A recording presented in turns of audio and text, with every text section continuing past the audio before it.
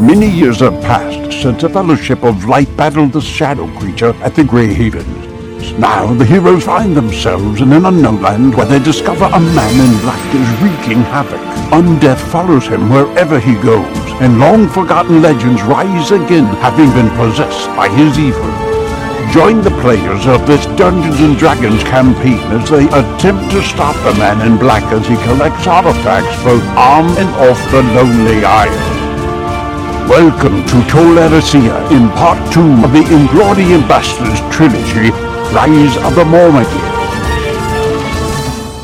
Alright, welcome friends to episode 95 of the Inglourious Basterds campaign. With me tonight I have my friend Marco, who plays Faradir. Welcome to the podcast. Welcome, thank you for having me. Yeah. Thanks for bringing me back, I should say. Yeah, you've so we did an interview at the somewhere in the middle of part 1, I think, and then you came back for the full cast reunion for the Search for Tol Eressëa campaign, and then now we're in Rise of the Mormagil, and this episode will air kind of after our in-person session, so the beginning part of the fight with Turin and Glaurung, and actually the Shadow Mire, which we call Gwarthaur. What were you thinking at the end of part 1, right? So you guys had just kind of defeated Gwarthaur, who you didn't know was called Gwarthaur at the time. You defeated the Shadow. Riken dove through the portal, and here you guys are trying to debate what to do.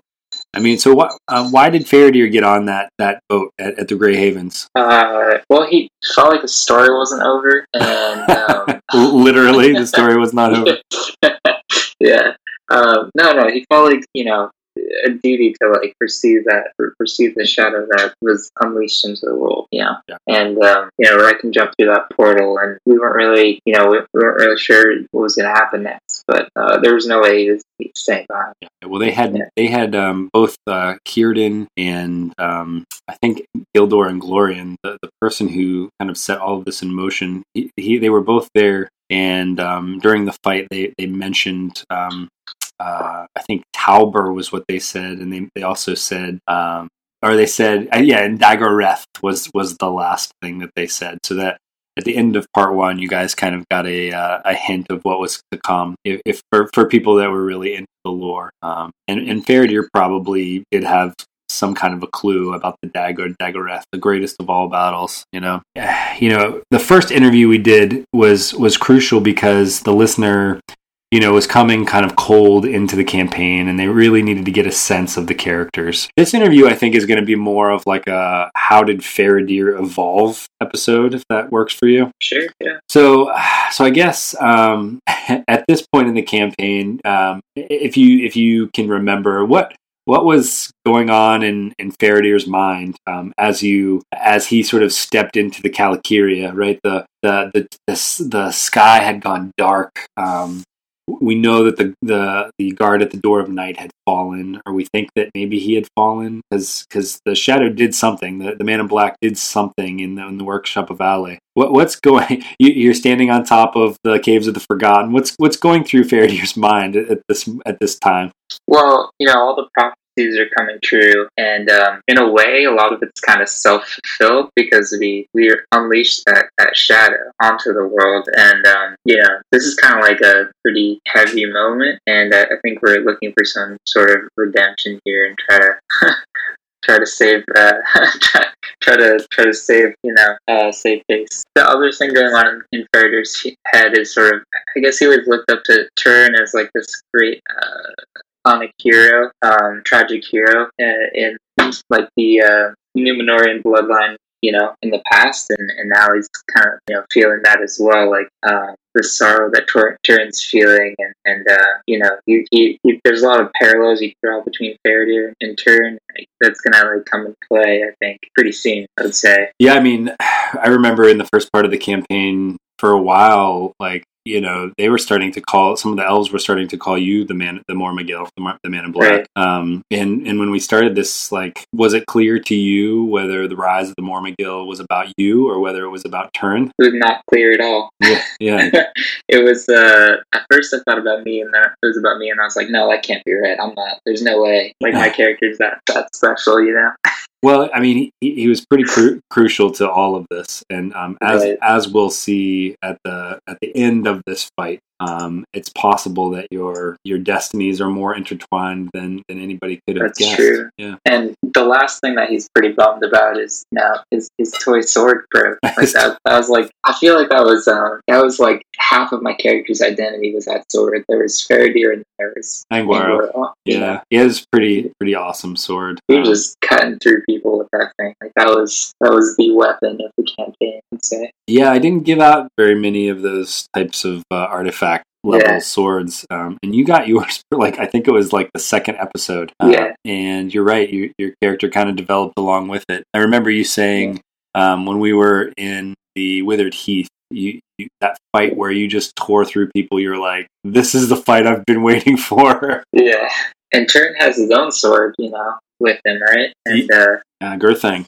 And correct me if I'm wrong, but it broke because we sort of crossed swords, right? Yeah, so I kind of planned this. I gave Turin a power, which is a pretty standard monster / NPC power called Parry, where you could I don't remember the exact mechanics, but it was essentially he could block up to 10 hit points of damage if you were to actually hit him, right? So he does this thing where he raises his sword and he parries, and maybe the blade slides down and cuts into him a little bit, but essentially he staves off some of the damage.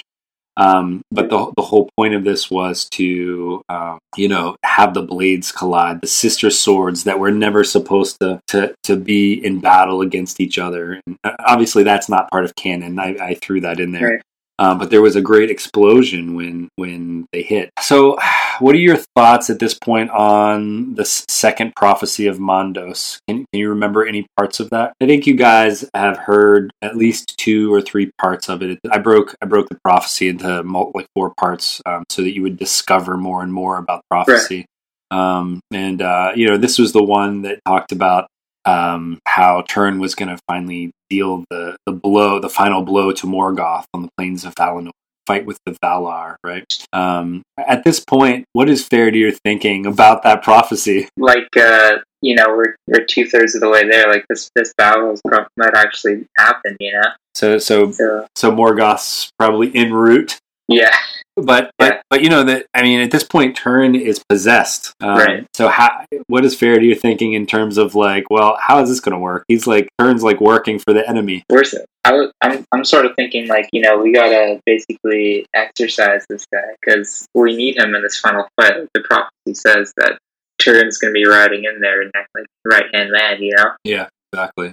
So this battle for you probably wasn't all about, slash and kill. You can't kill an Ainur, right? You can't kill Gwarthaur. He's possessed Turin, and you can cut Turin's body to shreds, but you can't really kill Gwarthaur. So right, that life essence is just tied to this world. It's not going anywhere.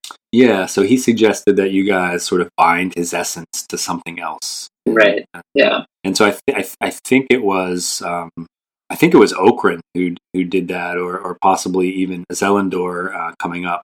And so that's the plan, right? Is to do a ritual to bind Gwarthaur. And I don't want to give anything away, but the ending of this battle is pretty, goes out with a bit of a bang, if I remember correctly. It sure does. There's something to look forward to. So we took I think we took like 4 to 6 months off in between part 1 and part 2, and after part 2 we went right into part 3. So obviously you're rooting for the good guys, right? And if the good guys come through this in part 2, theoretically, hypothetically, there's something that happens right away that will be both scary, I think, especially for Faradir. I mean, maybe a little bit of a hint. I think the listeners have actually already gotten the hint, and you are you're near the city of Tyrion, but you're also on top of the Calicuria, where Faradir's people lie. Caves of the Forgotten. Yeah, that's going to be interesting. Do you have like a favorite NPC or like a favorite scene that you can remember from part 2? There's one part that I like that hasn't come up yet. I liked the duality of Turin here and like the second wave of like his tragic story, and I like that, you know, it sort of felt like I know we had like the whole team there fighting him and his lackeys and the dragon, but it kind of felt like at one point it was just me and him like duking it out, and then like just like both our swords just like exploded. Yeah, I thought that was the coolest moment for me. Well, you know, it was his name, you know, turned Turambar, Master of Fate, Master, right? Like it took this, he mentioned his tragic story, right? Like, his father being captured by Morgoth, him essentially being orphaned in a way, like falling in love with his sister, like, you know, killing himself, killing his best friend, and like, and here he is at the end of, near the end of days, essentially fighting with people who have met a tragic end, right? We have Finwillas from Nargothrond, who, he was essentially, Turin was, Glaurung originally like put a spell on him, and so they carried off Finwillas, and he wasn't able to save her. Mim the dwarf, right, who was killed along with his whole family, when he was the outlaw Nathan the Wronged. And Beleg Cuthalion is brought back here and is now fighting, essentially under the Shadow's spell, who Beleg was actually killed by Turin when Beleg came to rescue him, right? So, you know, all of these people who he's wronged are now back working for the Shadow, essentially. And here Turin comes in riding his mortal enemy. I mean, talk about a tragic story that just gets worse. Yeah. One other question I wanted to ask you. There was a scene at the Cottage of Lost Play where I had written that blog entry that I gave you.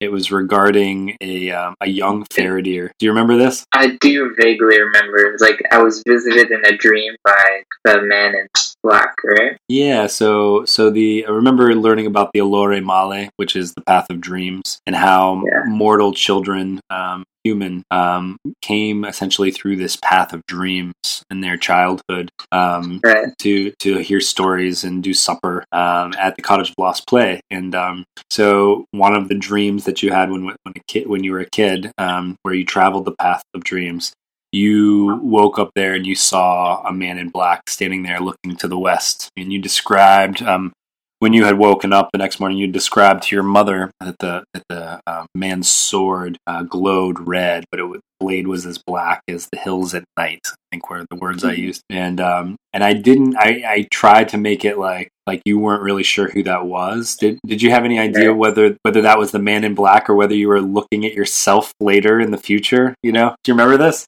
Yeah, I remember this. I wasn't sure whether it was me or what, but you know, that was kind of like the fun of the whole campaign, was trying to figure out like who we were actually chasing. And, like, all right, well, I think that's all I got for you tonight. You're going to actually be back here pretty soon. We're going to do the full cast reunion for part 2. You guys will be back and riffing off each other, just like no time has passed, I'm sure. But thanks for joining us tonight. Thank you. Thanks again for having me. All right, take care. All right, enjoy, everyone.